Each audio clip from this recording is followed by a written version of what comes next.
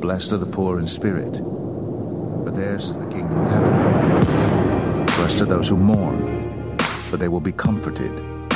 Blessed are the meek, those who hunger and thirst for righteousness, the merciful, the pure in heart, the peacemakers, those who are persecuted because of righteousness.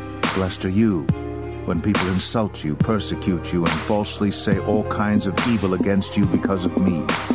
Rejoice and be glad, because great is your reward in heaven. You may be seated. And so I'm going to start off this morning with a little disclaimer, and I'm going to read from 1 Corinthians 13, chapter 12, verse. And it reads, "For now we see only a reflection as in a mirror. Then we shall see face to face. Now I know in part, then I shall know fully, even as I am fully known." Church, I'm not naive this morning to believe that what I'm sharing with you this morning is the full truth, but yet it is the truth as revealed to me by my Father, and my best attempt to share it with you this morning. So if I err, charge it to my mind and not my heart, because my heart is really to share with you God's divine truth. And so I want to start off with a few shout outs, right? I want to first and foremost thank Pastor Rob for giving me this opportunity to be in front of you this morning. Thank you for blessing our family. And church, thank you for blessing our family. You have truly been a blessing since we've been here. Second, I want to thank my family and friends who've walked this journey with me over the years. If it weren't for you, I wouldn't be up here in front of you this morning. So thank you for loving me when I didn't even love myself. And for my immediate family, my brothers, my sisters, my sons, and my wife. Hey girl, hey. I love you and thank you for loving me. And so, I am an African-American preacher, right? I'm going to move around. I may sit down, right?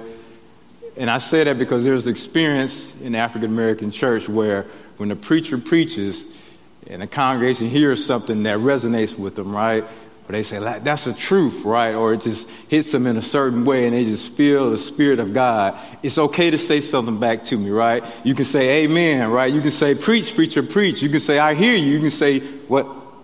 All right.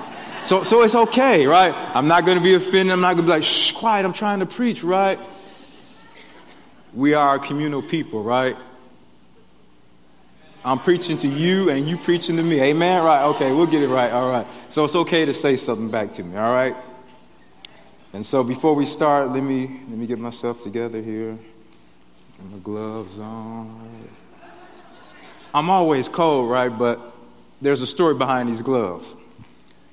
So about a month ago, I go into this establishment, and I see one of my brothers, and I give him a hug, and I dap him up and say, hey, what's going on? And then I see he has these gloves on. It's like 85, 90, right? I'm like, you having a Michael Jackson flashback or what? What's going on? He says, no, Todd, I've been accused of, my words being too harsh, right? And all I try to do is speak the truth. And I do it in love, and people still say my words are harsh. And so I listen to him, and I encourage him, and I say, just keep speaking the truth. As long as you do it in kindness, it's okay. And then as I leave, right, I point to the gloves and say, them gloves, them can preach, right? And so here I am this morning wearing the gloves, right? But now when I think about it, I'm like, should I really even have to wear the gloves in here? You're the body of Christ, right? You long for the truth. Am I correct? It's okay to say amen, right? And so maybe I don't need the gloves. Particularly when I think we're a Nazarene church, right? Who were birthed on the margins, right? Who love those who are marginalized. So I think it's safe for me to take the gloves off, right? But at any moment, as I bring the good news, you're like, oh, that's rubbing me the wrong way, or that's a little harsh. Just point to the gloves and I'll put them back on. Amen? And so let's go to the Word of God. I'm not going to prolong the day. there are four, that's funny, I prolonged the day, right? Because most of you know I could be up here for an hour and a half, right? But I looked at the script and it said 28 minutes, right? Which I know that's a God thing, right? Because when I was going through this yesterday, it timed out at 28 minutes, right? It's not God good. It's not God perfect, right? All right, so I got four different translations, right? The first one is from the NIV. It says, "Blessed are the pure in heart, for they will see God." Now, it's my argument this morning that this is not a prophetic statement from Jesus, but more a proclamation. And I'll talk more about that a little later. Second translation is from the Message Bible. It says, "You're blessed when you get your inside world, your mind and your heart put right. Then you can see God in the outside world." I'm reminded of this African proverb that says, "The teeth are smiling, but is the heart?" In a more practical sense, think of it as, I'm going to donate some food to a food pantry, right? And they want cereal. Now, do I go upstairs and grab my Honey Nut Cheerios from my refrigerator top? Or do I go in the basement, right? Way in the back, right? And grab the Tasty-O's, right? Knowing I'm never going to eat them, don't want them. That's why they're in the basement, right? Now, forgive me if you like Tasty-O's. I'm just a Honey Nut Cheerio kind of person, right? But what I'm trying to say is, do you give what you don't want? Or do you give what God inspires you to give, which would be what? Your best. Third translation, which really is not a translation, it's more of a paraphrase from Father Gregory Boyle. He wrote Tattoos on the Heart. He says, "You're in the right place if you are single-hearted." His argument is that the Beatitudes are not about spirituality, but it's about geography. And I don't disagree, but I like to add one more layer onto it. I believe it's also about genealogy, that we are one family. That's why we pray what? Our Father. Because you do know that God doesn't have any grandchildren, right? And the last one is the Urban Context translation, right? And so as I'm preparing, I reach out to my brothers and sisters and I say, hey, how would we in an urban setting translate Matthew 5:8? And so they ran it back to me, right? And so I got to say this fast because if I say it slow, it's not going to sound right. You're going to be like, what is he saying? Is he stuttering? So I'm going to say it fast, like I'm saying it for people in the 48505 zip code. Then I'll back up and I'll say it again differently for people that may live in the 48503 zip code, okay? All right, so here we go. Them that keep it 100, going to be all right. Because they're the ones that really see what up with God. And so a slower translation would be for those, right, who keep it 100% or keep it real, right, will be all right. Because they really see what God is up to.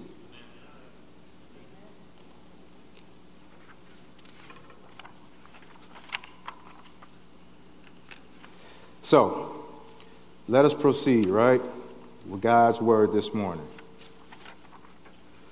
Look to your neighbor and say, neighbor, that's the person sitting next to you. Okay, let's try this again. Let me back up. Look to your neighbor and say, neighbor, oh neighbor, the preacher's going to preach about the pure in heart. What is the context of what Jesus is sharing with his disciples and others, right? Why the Beatitudes? I was asking myself that question. Or furthermore, why the Sermon on the Mount? If I were to explain it to you as if you were a fourth grader, I would say that I would like to believe that Jesus is taking the training wheels off and saying, now ride as I ride. Jesus was addressing his disciples, was also addressing others in the audience, right? There was a multitude of others that were there as well. The Romans were in rule and occupied Palestine. The Pharisees, a religious and political party in Palestine, had a strong commitment to observing the law, and particularly tithing and ritual purity. The Pharisees thought that they could match God's standards by keeping all the outward rules. You don't know anybody like that, right? The Pharisees observed the law carefully as far as appearances went, but their hearts were far from God, and they desired the praise of men. The The Sermon on the Mount, however, challenged the proud and legalistic religious leaders of that day. The Beatitudes contrasted the superficial faith of the Pharisees with the real faith Christ wants. Although the rabbinic tradition placed an emphasis on clean hands, with the sixth Beatitude, Jesus' emphasis is not on clean hands, but on purity of the heart. What is the fundamental question in the body of Christ today? Most would say, we would ask, are you saved? But I would like to raise the second question this morning. What if the fundamental question was, have you loved your neighbor? So let's watch this short video, and then we're going to move forward and see where God leads us this morning.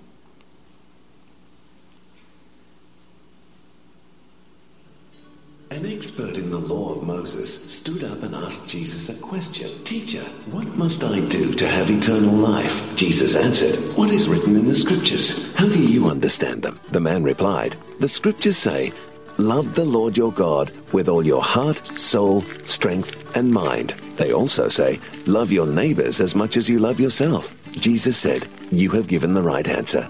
If you do this, you will have eternal life. But the man wanted to show that he knew what he was talking about. So he asked Jesus, who are my neighbors? Jesus replied, as a man was going down from Jerusalem to Jericho, robbers attacked him.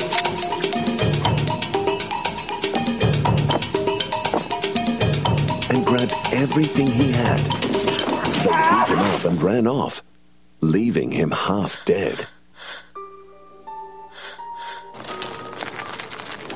A priest happened to be going down the same road. But when he saw the man, he walked by on the other side.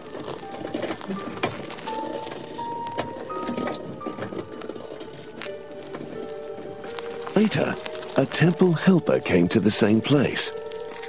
But when he saw the man who'd been beaten up,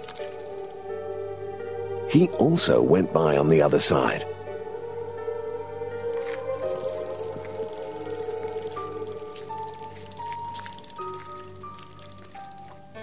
A man from Samaria then came traveling along that road. When he saw the man, he felt sorry for him and went over to him. He treated his wounds with olive oil and wine and bandaged them. Then he put him on his own donkey and took him to an inn where he took care of him. The next morning, he gave the innkeeper 2 silver coins and said, please take care of the man. If you spend more than this on him, I will pay you when I return. Then Jesus asked, which one of these 3 people was a real neighbor to the man who was beaten up by robbers? The teacher answered, the one who showed pity. Jesus said, go and do the same.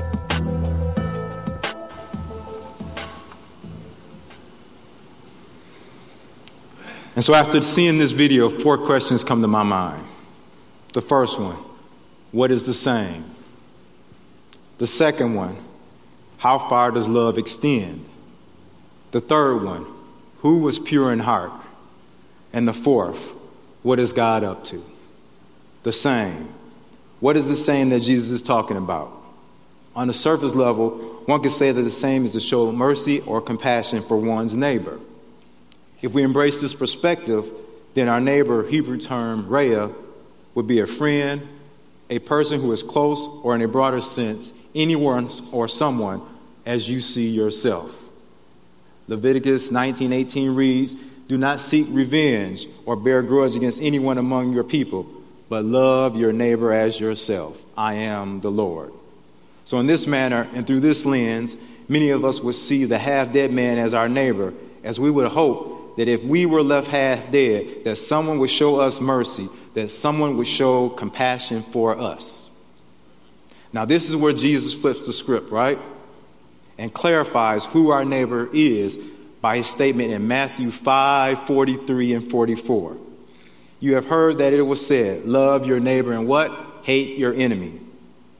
But I tell you, love your enemies and pray for those who what? Persecute you.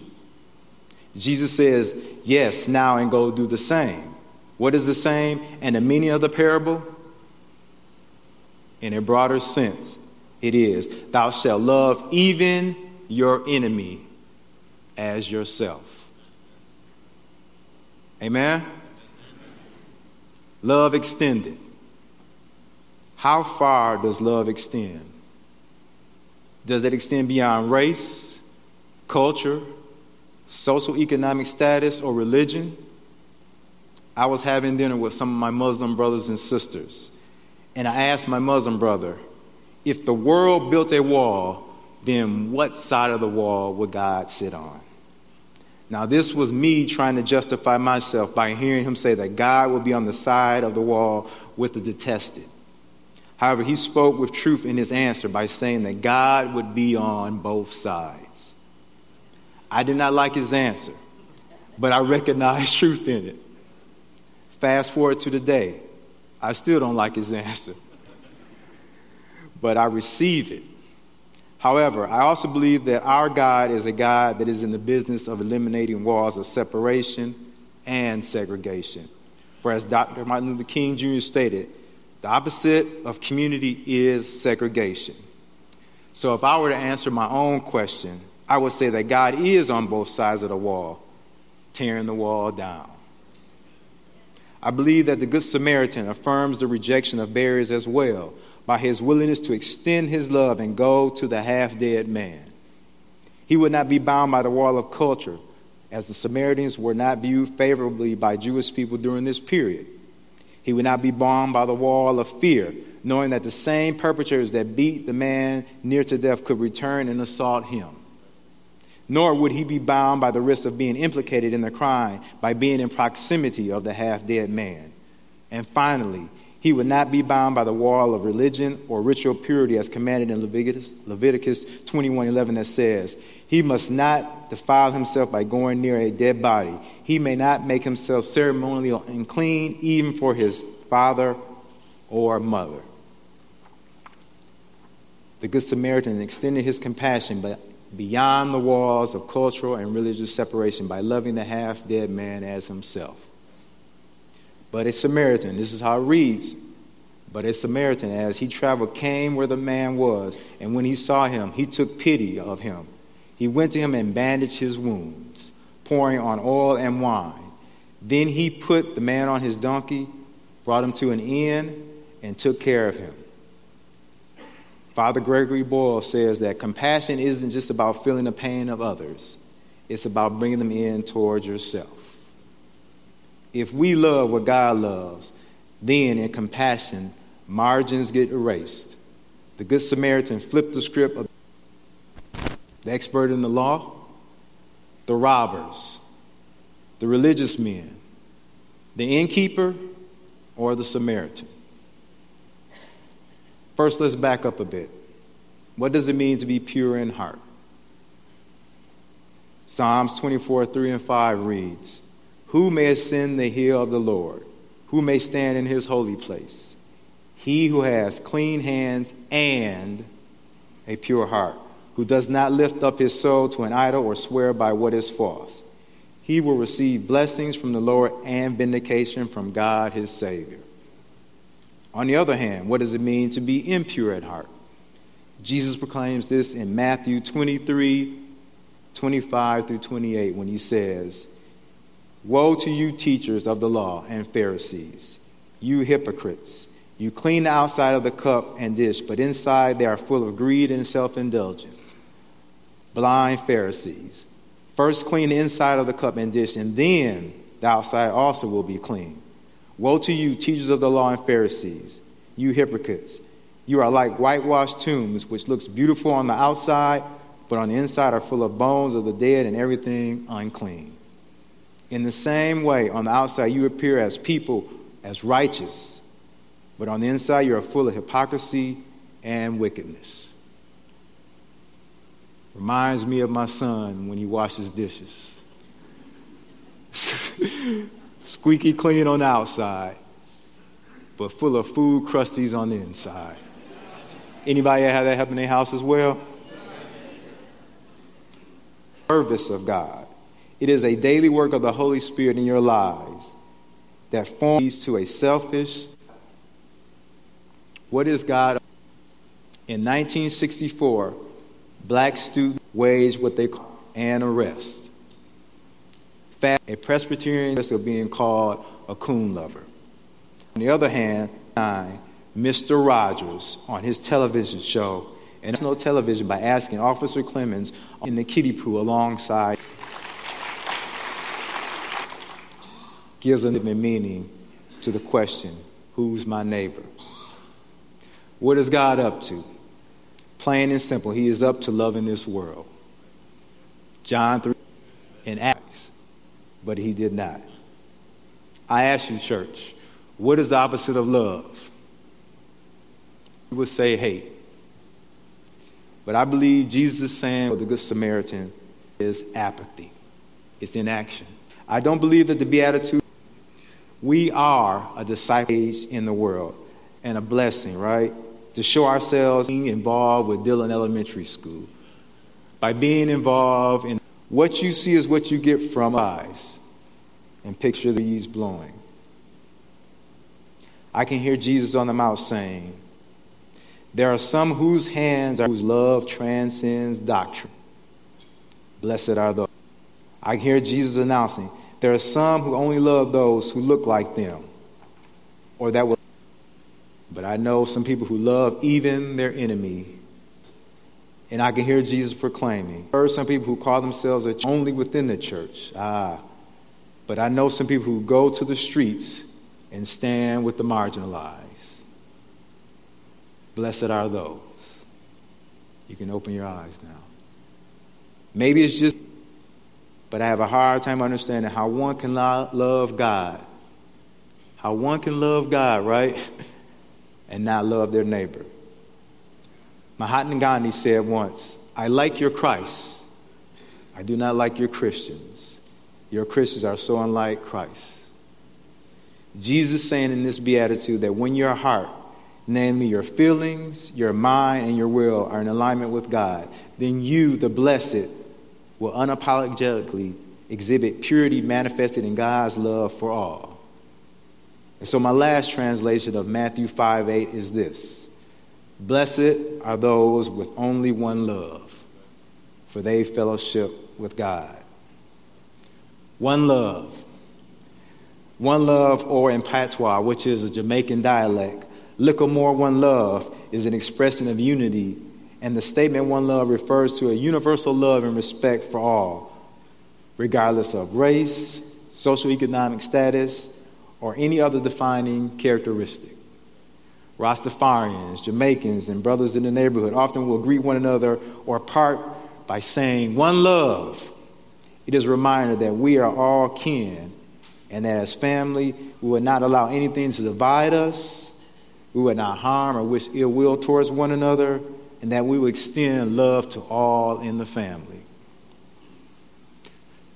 So there's this song, right, that I like to hear and sing in times when I'm discouraged by the divisiveness or the hate I see in the world, right? It reminds me that God's love is enough and that everything will be all right. And so our brothers and sisters are going to sing this song, right?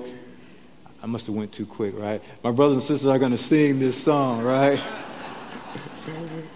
And then I'm going to come back and give the benediction.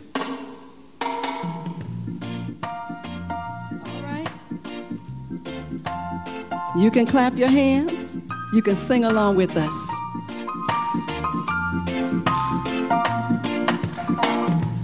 One love, one heart. Let's get together and feel all right. Why don't you stand and sing with us? One love, one heart. Let's send praise to the Lord, and I will feel all right. Come on now, let's get together and feel all right. Let's get together to fight this holy Armageddon. One love. So when the Lord comes, there will be no more doom. One heart. Have pity on those whose chances grow thinner. There ain't no hiding place from the Father of creation. Sing it with me. One love. What about one heart? One heart. Oh, let's get together and feel alright. As it was in the beginning, one love. So shall it be in the end. One alright. Give thanks and praise to the Lord, and I will feel alright. Come on now, let's get together and feel alright. Let the men pass all their dirty remarks. There is a question I'd really love to ask. One song. Now, is there a place for the hopeless sinner who has hurt all mankind just to save his own? Believe me, there's only one love. There's only one heart. Oh, let's get together and feel alright. Oh, there's only one heart. Come on, we have to get together. Praise the Lord and feel alright. Come on now, let's get together and feel alright. We gotta give thanks and praise to the Lord, and we will feel alright. Let's get together and feel alright.